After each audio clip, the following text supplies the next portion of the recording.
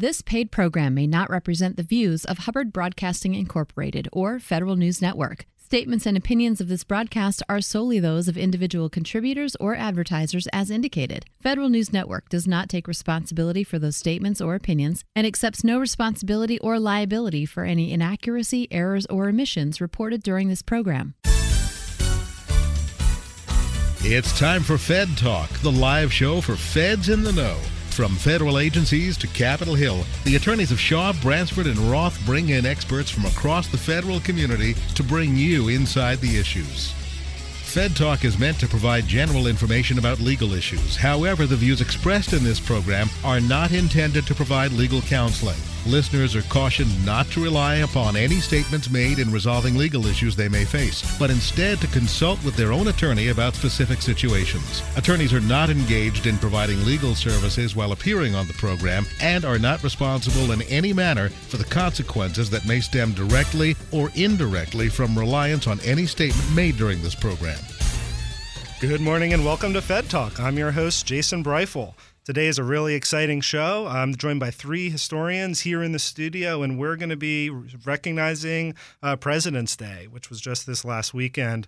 And I'm really pleased to be joined by Dr. Gautam Rao, Associate Professor of History at American University, Dr. Dana Stefanelli, Assistant Editor of the Papers of George Washington at the Washington Library in Mount Vernon, a.k.a. the Washington Presidential Library, and Zach Klitzman, the Senior Executive Assistant at President Lincoln's Cottage here in Washington, D.C. Thank you all for joining us here in the studio this morning. Before we dive in, I want to remind our listeners that Fed Talk is brought to you by Long-Term Care Partners. Long-Term Care Partners administers the Office of Personnel Management-sponsored Federal Long-Term Care Insurance Program. Gautam, Zach, Dana, welcome, and happy to have you here on Fed Talk this morning. Morning. Thank you.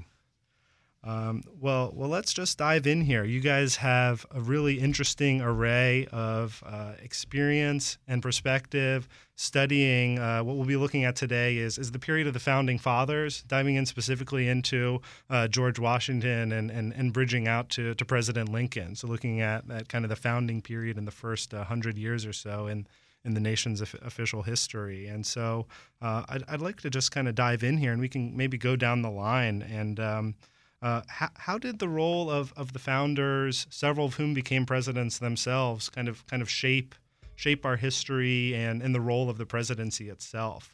Maybe we'll start with you, Gautam. Sure.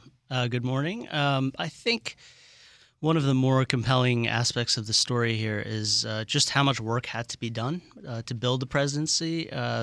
Things were in such disarray during the Revolution, during the war, and in the aftermath of the war. The Articles of Confederation, which precede the Constitution, are notorious for a lack of central power. So things are just kind of out of whack from a governmental perspective. And so one reason why we see the presidency as an institution become so important in these founding era struggles is because of the need to have an executive power that is going to be responsible for things like finance and military affairs. So to me, that's probably the most compelling aspect of the story. Yeah, I mean, I think that's exactly right. It wasn't, it perhaps wasn't clear that an executive would be necessary, right? During the Revolution, the Continental Congress moved toward having people or small committees that carried out executive functions. When the Confederation, Articles of Confederation were approved, and as the Confederation government operated, those became more formalized. You had a secretary for war, and so parts of Congress with executive functions. But it was really that experience of the Revolution and the Confederation years, like Gautam alluded to, that made it clear that a stronger, more formal executive power was needed.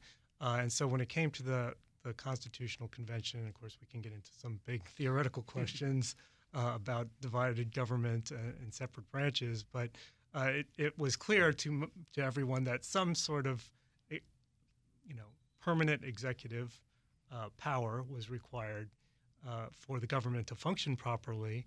Exactly what that power would be was not really all that well defined until the end of the Constitutional Convention, and much of it, as we know now, was sort of left up to the precedents and experiences and decisions of the first president to define the role or to flesh out exactly what a president would be, what the executive branch would be going forward.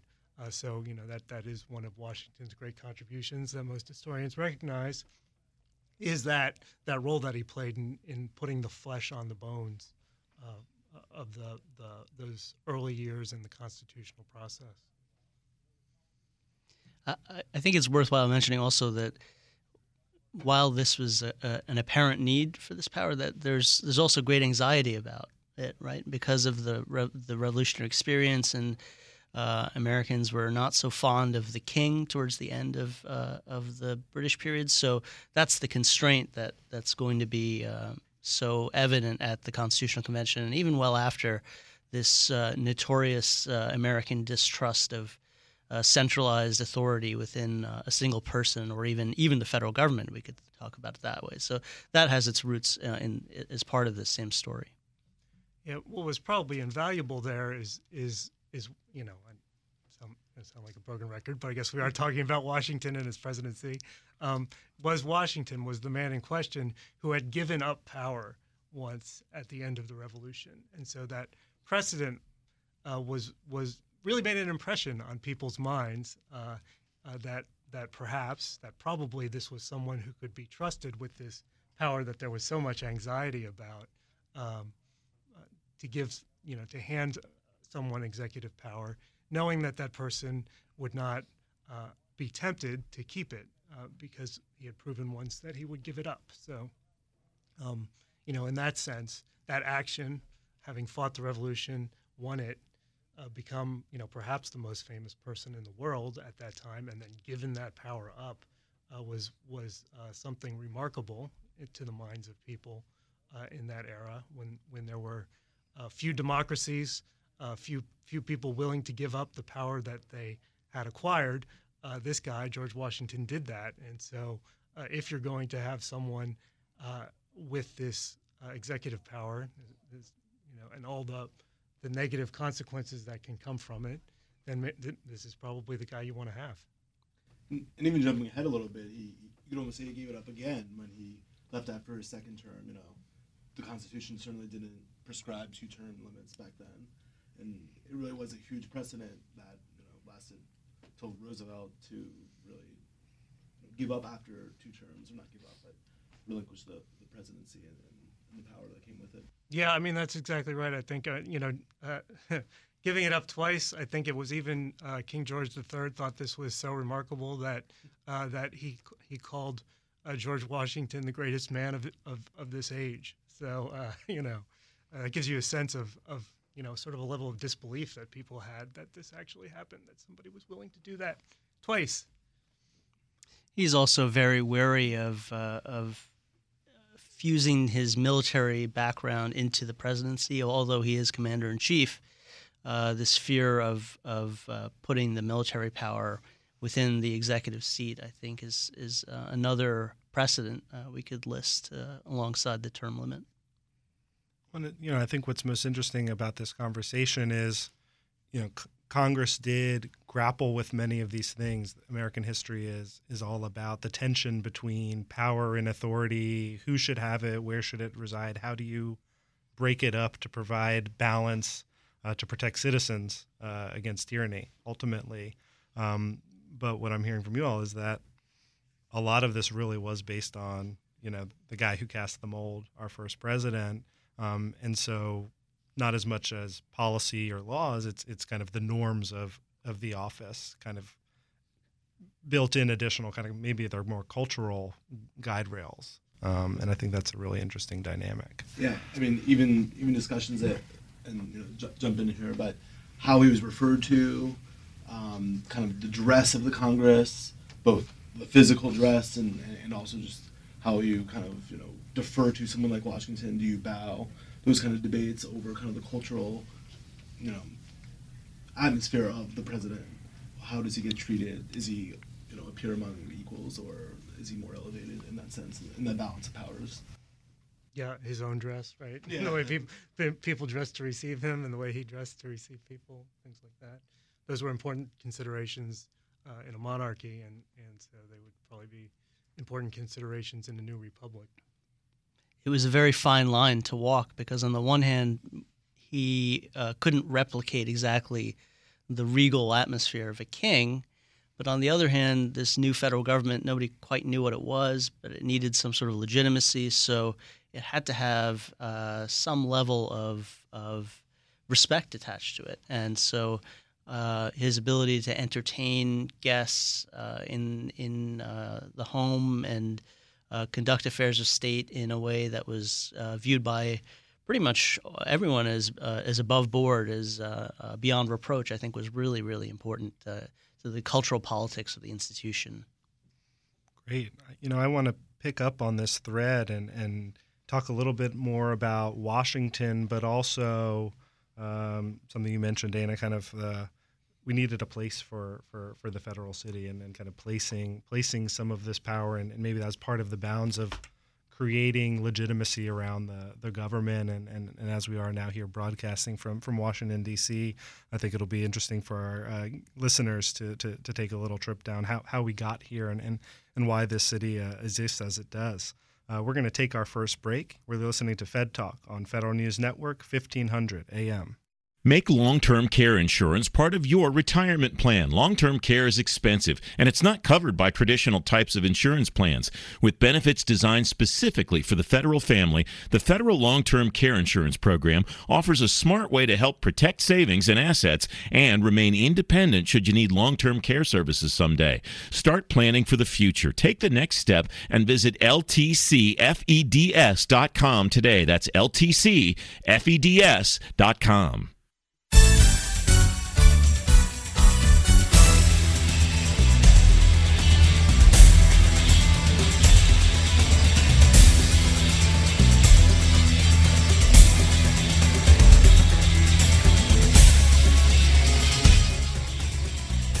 Welcome back to Fed Talk on Federal News Network, 1500 AM. I'm joined here today by three historians discussing the early presidents and in our President's Day theme show. I want to pick back up where we had left off, talking about the role of George Washington specifically in forming the norms around the presidency, and also bringing kind of legitimacy to this new office and to the new federal government that was formed following the end of the Revolutionary War. Dana, do you want to kick us off?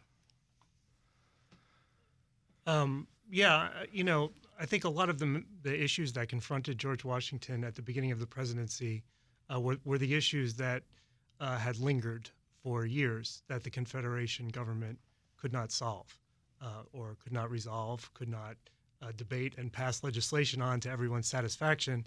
And then so for Washington in his first term and the first Congress and those first 2 years of his first term, a lot of what Congress did, and what he did was to debate and resolve some of those questions that remained outstanding. So the Constitution had set up a framework for this debate and for resolving things. I mean, that was part of the sense of things was that the Articles of Confederation didn't really have the mechanisms necessary to actually implement policy. And so now you have a government, presumably, that does, right? The government under the new Constitution. But you actually have to go and do those things that the Confederation government was not doing. So you've got some big questions out there, right? There's the money question, the financial issues that Gautam alluded to early on. There's questions about representation. There's a federal judiciary to essentially create from scratch. There's the debts outstanding from the revolution and how to finance those debts, so the public finance question. There's the seat of government question, where will Congress meet? We call it a capital nowadays, but they pretty much exclusively referred to it as the seat of government back then. So those were all major issues that were left outstanding when Washington took office, and so his task, Congress's task, was to find a way forward after years of fits and starts and stops and things like that. On the seat of government question, I think that was particularly poignant in the 1780s because of the jealousies that had really marred the period under the Articles of Confederation, where states, even cities, were incredibly jealous of each other. This is, again, an enduring American tradition. You can ask New Yorkers what they think of Boston, or Philadelphians what they think of the rest of the country. But resolving this problem meant that if there was going to be a federal government that was independent, its own sovereign entity, that it had to be in a sovereign place, essentially, that was not going to be controlled by one of the big urban centers and states. So the capital makes its appearance briefly in New York and Philly, and those are, of course, controlled by – those are two of the largest states, two of the most powerful as well. So that was not going to suit as a long-term problem. It's in the Constitution that this national federal city would have to exist in its own place, and so Washington is the driving force in placing it where it ends up. Yeah, and one interesting kind of precedent for creating this independent city is I believe 1783 there was a mutiny of soldiers who surrounded Congress in Philadelphia, or not necessarily a mutiny, it's called the Philadelphia Mutiny, but these veterans demanding pay for their service in the war, and Congress wasn't really doing anything with it, and they called upon the governor of Pennsylvania to put down the protesters, and he said nothing doing. And so this kind of set the precedent in their mind, the framers, that we need a jurisdiction that is under control of Congress so that we can say, call up the militia to put down any such insurrection or something like that. That's why, as Gotham said in Article 1, Section 8, there's this clause about the exclusive jurisdiction of Congress will control the city. And, of course, everyone here in D.C. knows that's led to, several hundred years of discussions over home rule in the district. Yeah, I mean, in some sense, the federal city or the seat of government issue goes back even before the revolution or dates from the revolution, in the sense that related to the monarchy question, you had in London you had this place from which the American colonies were ruled and from which Americans received a lot of great benefits, but it was London that was imposing these policies. London in sort of a theoretical sense, right? Mm-hmm. So it's the Parliament in London and the King instituting these policies on the people of America that they don't like. And so in a sense, this was also a rebellion against that seat of government, that metropolitan center. And so you've got this angst in a similar way to the angst over a king, an executive power. What is the new seat of government going to be?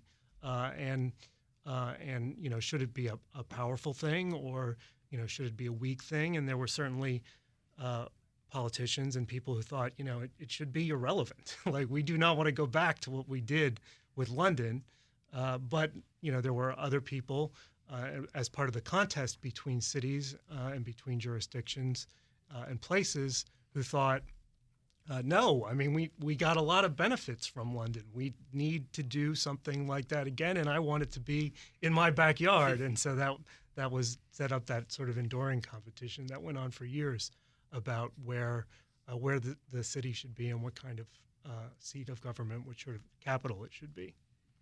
And then we ultimately decided to pick somewhat random swampy land along a river. It was not a swamp, I must point out.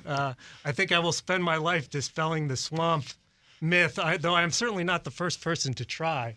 There have been many historians before me now who have emphasized that it was not a swampy location at all.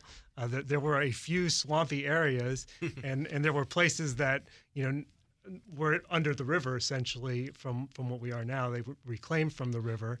But, Capitol Hill was on a hill. The elevation was actually quite high. Most of the city is built on higher ground than Philadelphia or New York. There was some drainage issues in some places of the city, but it really wasn't a swamp. George Washington knew the area well. He knew the problems that confronted founding a federal city in terms of the controversy and competition for it, and he would not have been anxious to place it in a location where construction would have been difficult. There's just many things about the swamp story that are illogical. The explanation for the swamp, and I guess I'll digress a little bit here into the 19th century, is that it did become swampy in many places because of a reluctance to build sewers and just sort of 19th century urban habits, which were to dump your garbage and your feces and things like that, just kind of wherever you wanted to put them, and to sort of develop the land without a sense of the environmental impact that we have today. And so by the 1830s and 40s, the swamp story becomes more credible. But to start off with, it really wasn't a swamp. So I feel like I've totally hijacked and digressed into something you really didn't intend to. But diplomats got hazard pay here for a long time, at least until the 1900s, because of some of these practices. But that's okay. We're allowed to digress. So we built the city. We started organizing the government here. We brought it together. One of the things that's interesting to me is, I guess, was the city still under construction when Washington's term ended? Because my recollection is he did his final address in New York. Yeah, let's keep in mind when we talk about the city in the 1790s, we're talking about mostly some farmhouses and buildings constructed for the workers who were building the federal buildings to live in. So really, it's just a few federal buildings we're talking about at the end of Washington's term that were all under construction. None of them were really finished. Those who have seen HBO's John Adams, I think it's a fair representation of what John Adams found when he came into the city, which was an incomplete White House, an incomplete 1/3 of the Capitol building, and some buildings for the executive branch that later burned, or that burned soon after they were constructed. So a Treasury and a War building, Department of Treasury, Department of War building that did not survive a fire. I want to pick that up because I think in the second half of our program we're gonna get a little beyond Washington and into some of those other early presidents, and then bridging toward President Lincoln, who first showed up in the city in the 1830s and in Congress, and then back later in his career. Because we had mentioned some of these unresolved issues, these perennial American issues that we have grappled with and continue to grapple with. And so we'll dive all back into that after a word from our sponsors. You're listening to Fed Talk on Federal News Network. Care insurance, part of your retirement plan. Long-term care is expensive, and it's not covered by traditional types of insurance plans. With benefits designed specifically for the federal family, the Federal Long-Term Care Insurance Program offers a smart way to help protect savings and assets and remain independent should you need long-term care services someday. Start planning for the future. Take the next step and visit LTCFEDS.com today. That's LTCFEDS.com. If you're a federal law enforcement officer, then you know to do your job, you tap inside sources. To have a voice on policy and legislation, you join FLEOA. And when you want federal law enforcement officer news and up-to-date federal court decisions, you read FedAgent.com. If you aren't reading FedAgent.com, subscribe today. It's free. Don't let this source pass you by. I'm John Adler, President of the Federal Law Enforcement Officers Association, and I approve this message. Welcome back to Fed Talk on Federal News Network, 1500 AM. We're having our President's Day discussion, and I'm joined in this studio by three historians, Dr. Gautam Rao from American University, Zach Klitzman from the President Lincoln's College, and Dr. Dana Stefanelli from the Papers of George Washington at the Washington Library in Mount Vernon.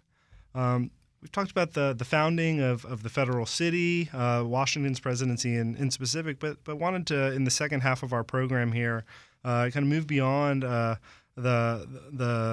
President Washington and into some of the early presidents, and then bridging into President Lincoln's tenure. So kind of looking at the first 100 years of the nation as it existed in the United States of America. And there are all these unresolved issues and questions about presidential power, and some of these also spilled into kind of the formation of political parties and some of the dynamics that we saw around other leaders. We talked about whether we should have a central bank or not, and those were some serious disputes between some of our early presidents. And I think that, as I understand it, some of those debates also kind of, because they never got resolved, helped inform kind of the circumstances of the Civil War that came, basically 80 years after the founding of the country.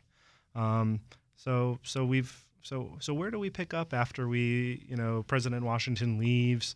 We're starting to build this city here in Washington, D.C. The government is getting its feet underneath of it, but we're still constructing these offices and building the government.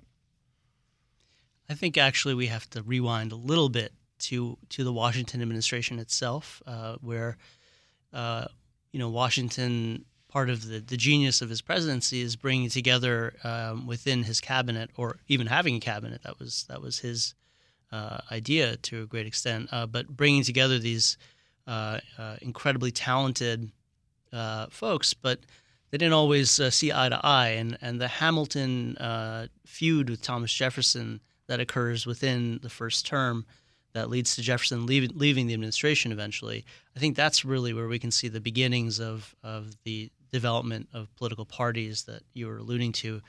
And again, the issues that become really relevant are about centralization of power. And Jefferson takes great issue with Hamilton's very aggressive moves to aggrandize power for this new federal government.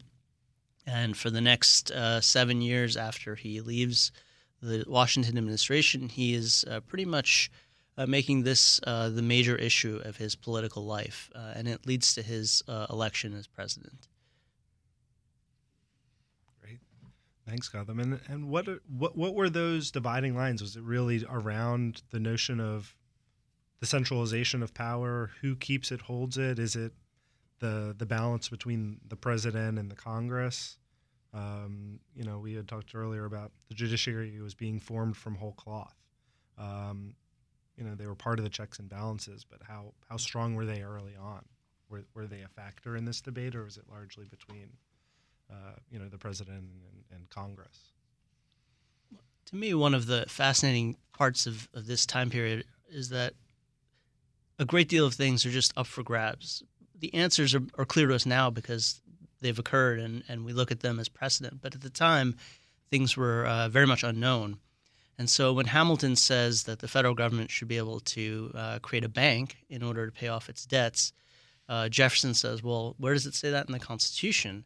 And this is the recurring struggle over whether or not this federal government is going to have the capacity to flexibly grow to accommodate problems that are occurring, or whether the original text of the Constitution is going to constrain its growth and leave these developmental issues to the states. To me, that's, if you have to boil it down to one major issue, that is the dividing line between what becomes Jefferson's party and the Federalist Party that Washington is the leader of. That is the central issue.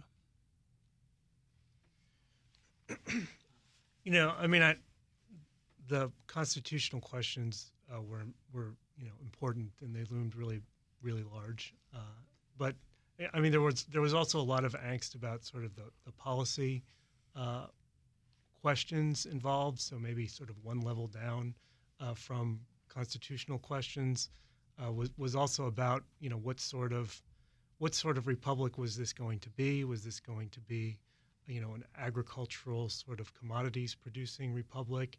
and would the government be a strong advocate for those parts, those constituencies within the republic, or was this going to be a more commercial, financial, manufacturing-oriented country, place, and was the government going to be primarily responsive to those issues, to those policy interests, and there's also a second part, very closely related part of that question over the divisions, the party differences, which is the America's place in the international or Atlantic world and the competition between Great Britain and France and the wars of the French Revolution. So there's that sort of other dimension to this, is that the wars of the French Revolution are playing out, that's the big theater, right? That's the big deal that's going on.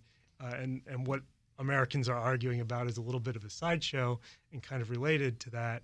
And so, yes, there's sort of Anglophiles and Francophiles on one side, the Hamiltonians and the Jeffersonians, and sort of a more monarchical, centralized government versus a more diffuse republic. But there's also sort of, whose side you're on, Britain or France, the Francophiles or the Anglophiles, the monarchists or the Republicans, also depends on a lot on where your interests lie. Should the government be promoting northeastern shipping and finance as it's with high tariffs to protect those goods, or a navy, a robust armed forces that's going to cost a lot of money to protect and advance those interests at home and abroad, or is it going to be a little bit more hands off and let America's productivity, agricultural, commercial productivity, speak for itself and cut a path for the new republic in the world, in the Atlantic world, and in the larger world, and a lot of that plays out around the centralized power question versus the diffuse republic question. Zach, I want to bring you in because part of what an additional dynamic that's going on is the country is expanding while we're thinking about all of these issues. And, the founders are, residents of the 13 original colonies, but we start getting inland. We start, crossing rivers and crossing mountains. And, as President Lincoln, was growing up in Illinois and in the central part of the country, what was the view from someone out there who and into all of this debate? How did that change the dynamic? Well, the thing about Lincoln is that even though he was born in Kentucky, he grew up a little bit in Indiana, then settled in Illinois, and all of that was very rural back then. He still envisioned a strong central government that would support what was back then called internal improvements. Today, we might think of it as infrastructure.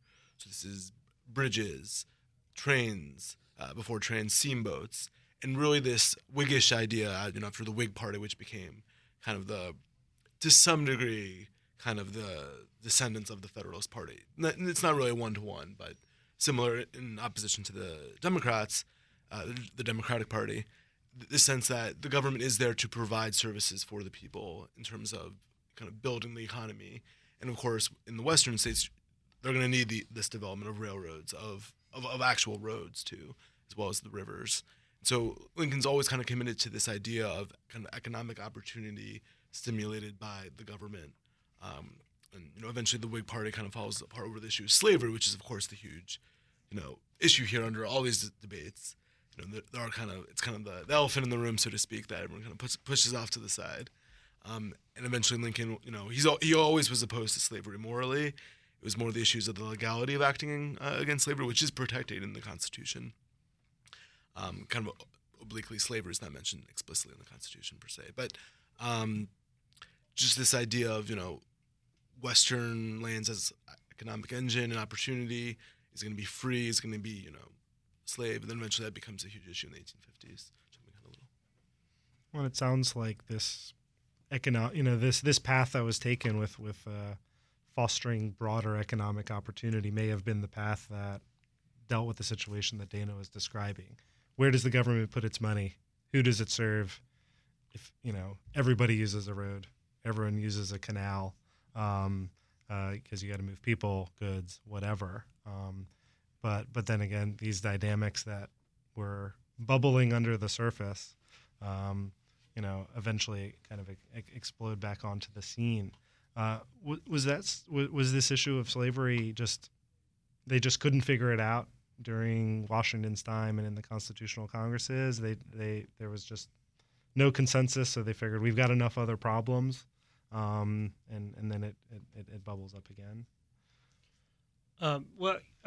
Slavery was sort of one issue among many, I think, in the early years of the Republic, and it was a big one, as we know from our history of the Constitutional Convention. One of the big compromises, the 3/5 compromises, is about the slavery question. But it took a few years for it to become the biggest overriding political issue of the Republic, and I think internal improvements is also it's one of those issues that comes up a lot. Probably after slavery, it is the most frequently revisited issue by Congress. I don't know, but certainly not as high profile, and as we know, not nearly as fractious as the slavery question becomes. And at some point, the two issues become hard to pick apart. When South Carolina tries to secede almost the first time, when Andrew Jackson is president, the stated reason is because of tariffs, the so-called tariff of abomination. But historians pretty widely agree that they're really thinking about what's going to happen to slavery if the federal government has the capability to end slavery, possibly.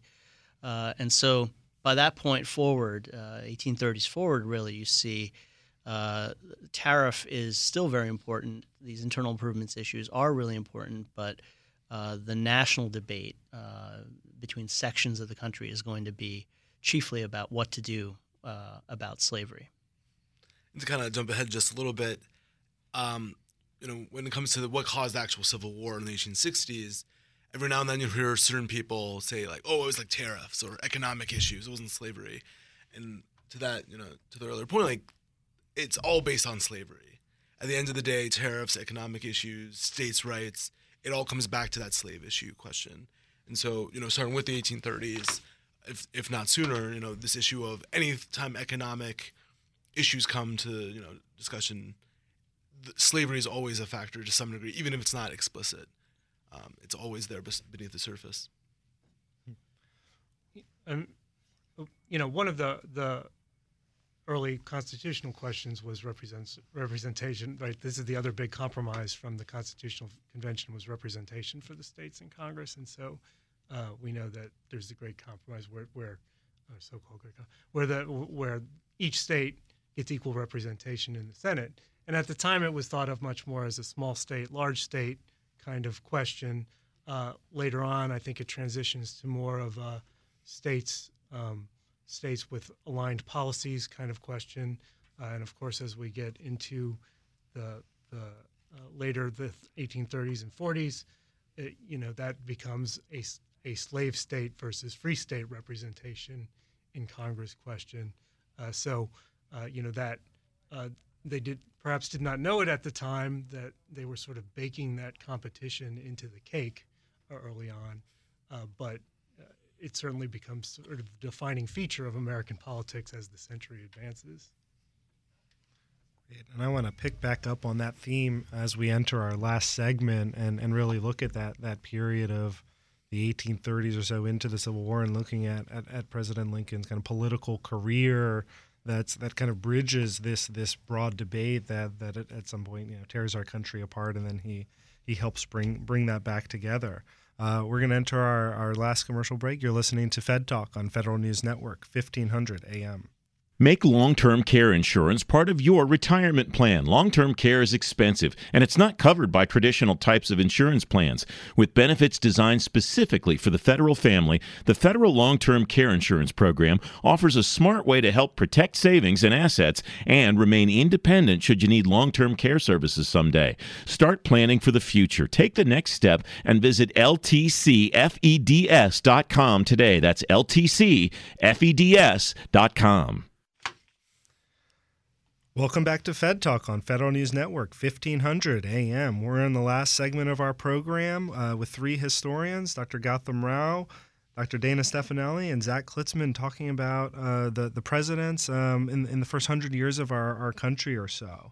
And as we're entering this last segment, we're bridging past the founders and into the period of time leading up to the Civil War and the presidency of President Lincoln. And Zach, from President Lincoln's College, I wanted to go to you to talk a little bit more about kind of Lincoln's perspective on the founders and kind of what was going on in his political career as we got to the point of time that led to his presidency ultimately in the Civil War. Sure. So the thing about Lincoln is he was one of the first presidents born in the 19th century, and so he's definitely the generation after the founders. As he's coming into adulthood, the last of the founders are dying off. James Madison was one of the last signers of the Constitution who died, I believe, in the 1830s. And in 1838, Lincoln gave one of his first public speeches in Springfield, Illinois. It's called the Lyceum Address. And in it, he talked a lot about this legacy that the founders had left for the country. And he described the founders as a forest of oaks. And they bequeathed a legacy of, by hardy, brave, patriotic ancestors of these temples of these real institutions of liberty and democracy and freedom. And he really came back to the Declaration of Independence throughout his career, both early on in that 1830s period, but even through his presidency. He really viewed this document, the Declaration, as this kind of beacon of hope for the nation. Kind of an apple of gold was one of the quotes he used, quoting the Bible and describing it. And he really did admire Jefferson. He certainly realized some of the flaws Jefferson had, but he really viewed this document, and the Constitution, of course. He always was a lawyer, so it's all about those legal documents. But he really did view them as this kind of through line through the first 80 plus years of American history. In a speech during the 1858 campaign against Stephen Douglas for the Senate, he described the Declaration as the electric cord that links patriotic hearts. And he actually was talking a little bit about the concept of foreigners coming to America and immigration and how the rights of the Declaration still applied to them as much as it applied to the founding generation.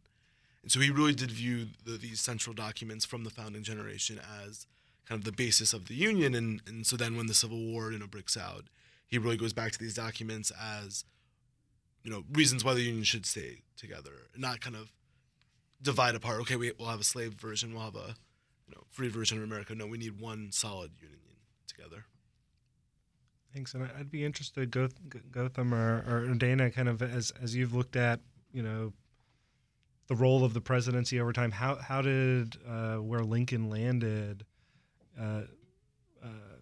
jive with what's just been described? I mean, it seems like a natural progression, and again, maybe we can benefit from 2020 vision, but how did that all shake out?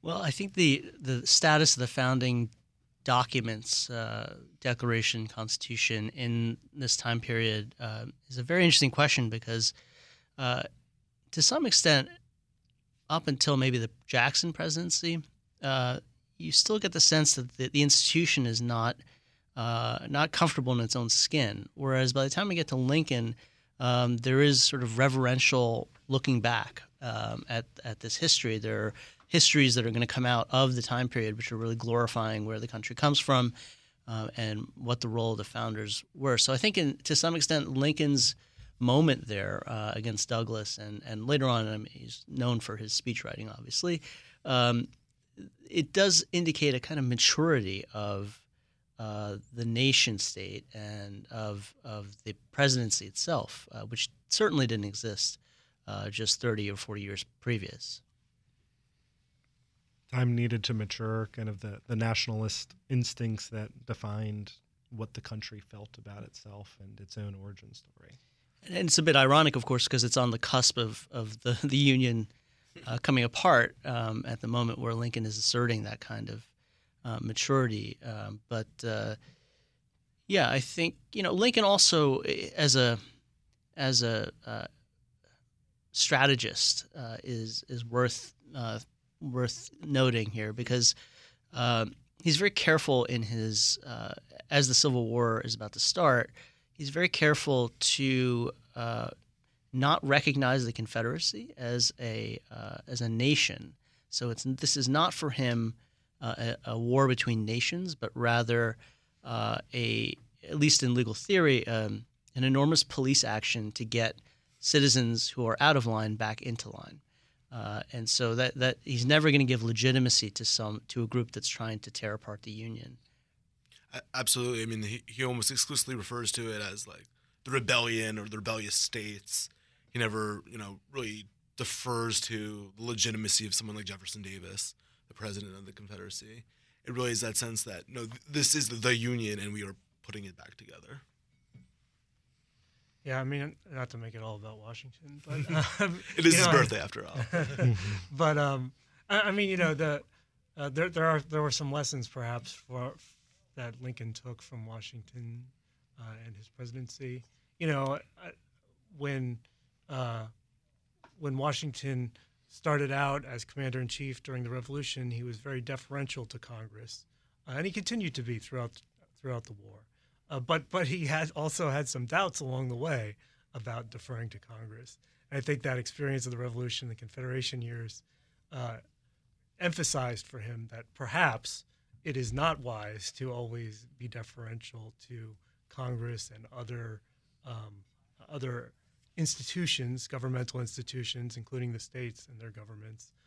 But the most important thing that you can do as a leader is to take the initiative and to take action. And I feel like without having a quote or anything, a Lincoln quote or anything to back it up, that was certainly a lesson that Lincoln took to heart, right? Like when there is a crisis, when there is a war going on, when you don't know where everyone's loyalties lie or where they will be in the near future, then it is incumbent upon you to take swift and decisive action on those things that you can do that with, right? That you can constitutionally, in those areas where you can, where your primary responsibilities lay.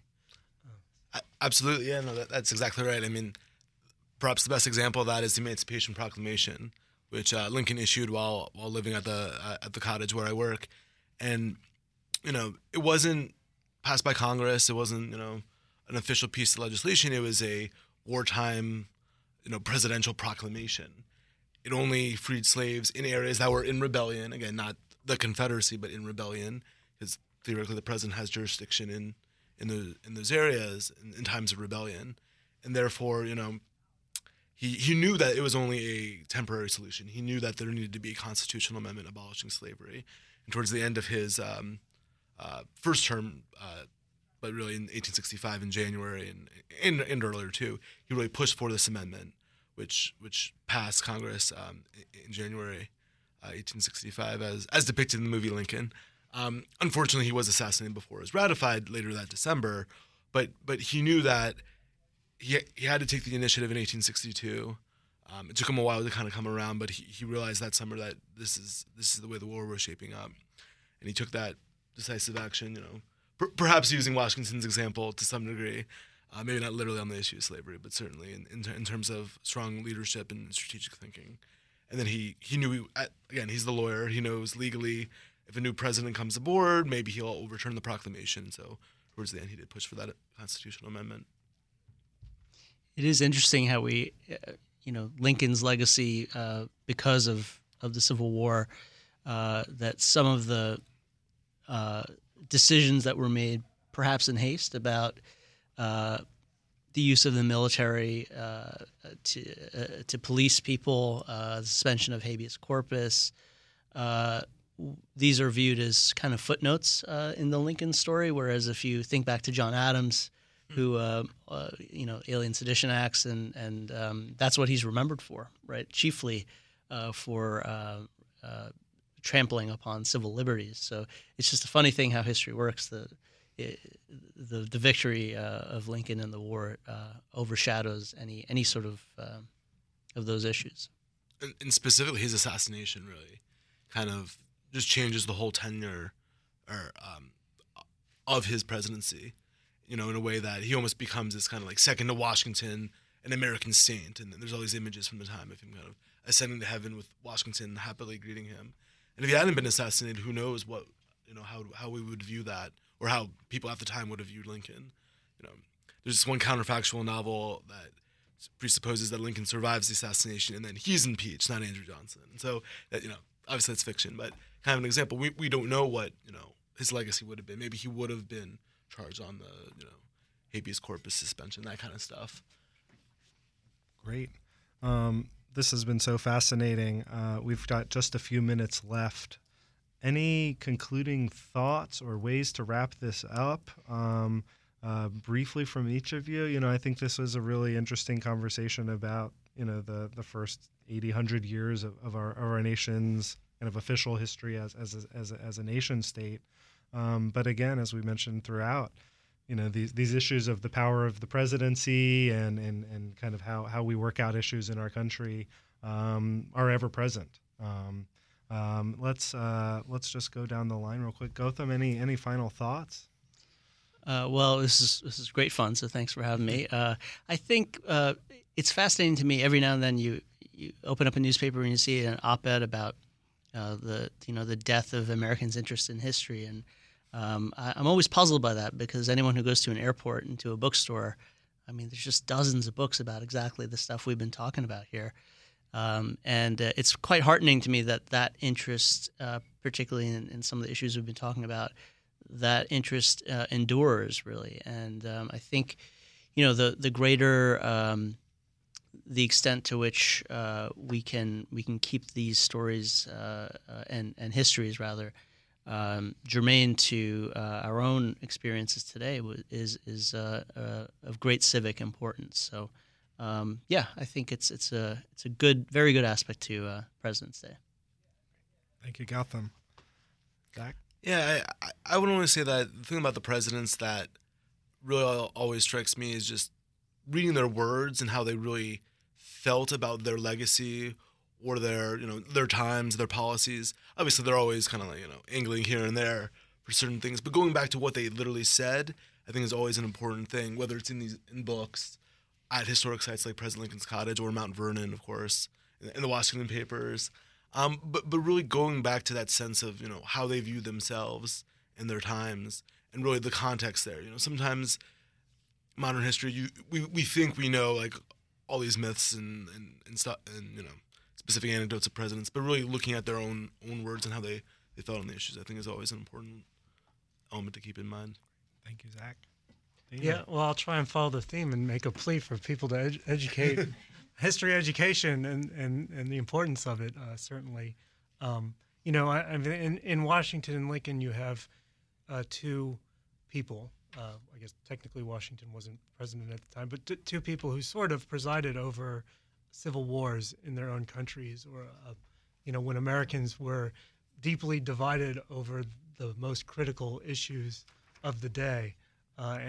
So I read the newspapers, as they say online usually. This is something that people are justifiably preoccupied with in our own time, and so there are lessons, good and bad, I think, to be found with all of these early presidents, and especially Lincoln and Washington in that area. Fabulous. Well, for our listeners, I'd like to thank again Dr. Dana Stefanelli from the Papers of George Washington at the Washington Library at Mount Vernon, Zach Klitzman with the President Lincoln's College, American University. Please check them out. Check out their works and the organizations they're working with. There's lots more to learn and to hear. This has been Fed Talk on Federal News Network, brought to you by the Federal Employment Law Firm of Shaw, Bransford & Roth. Thanks for listening. Have a great day.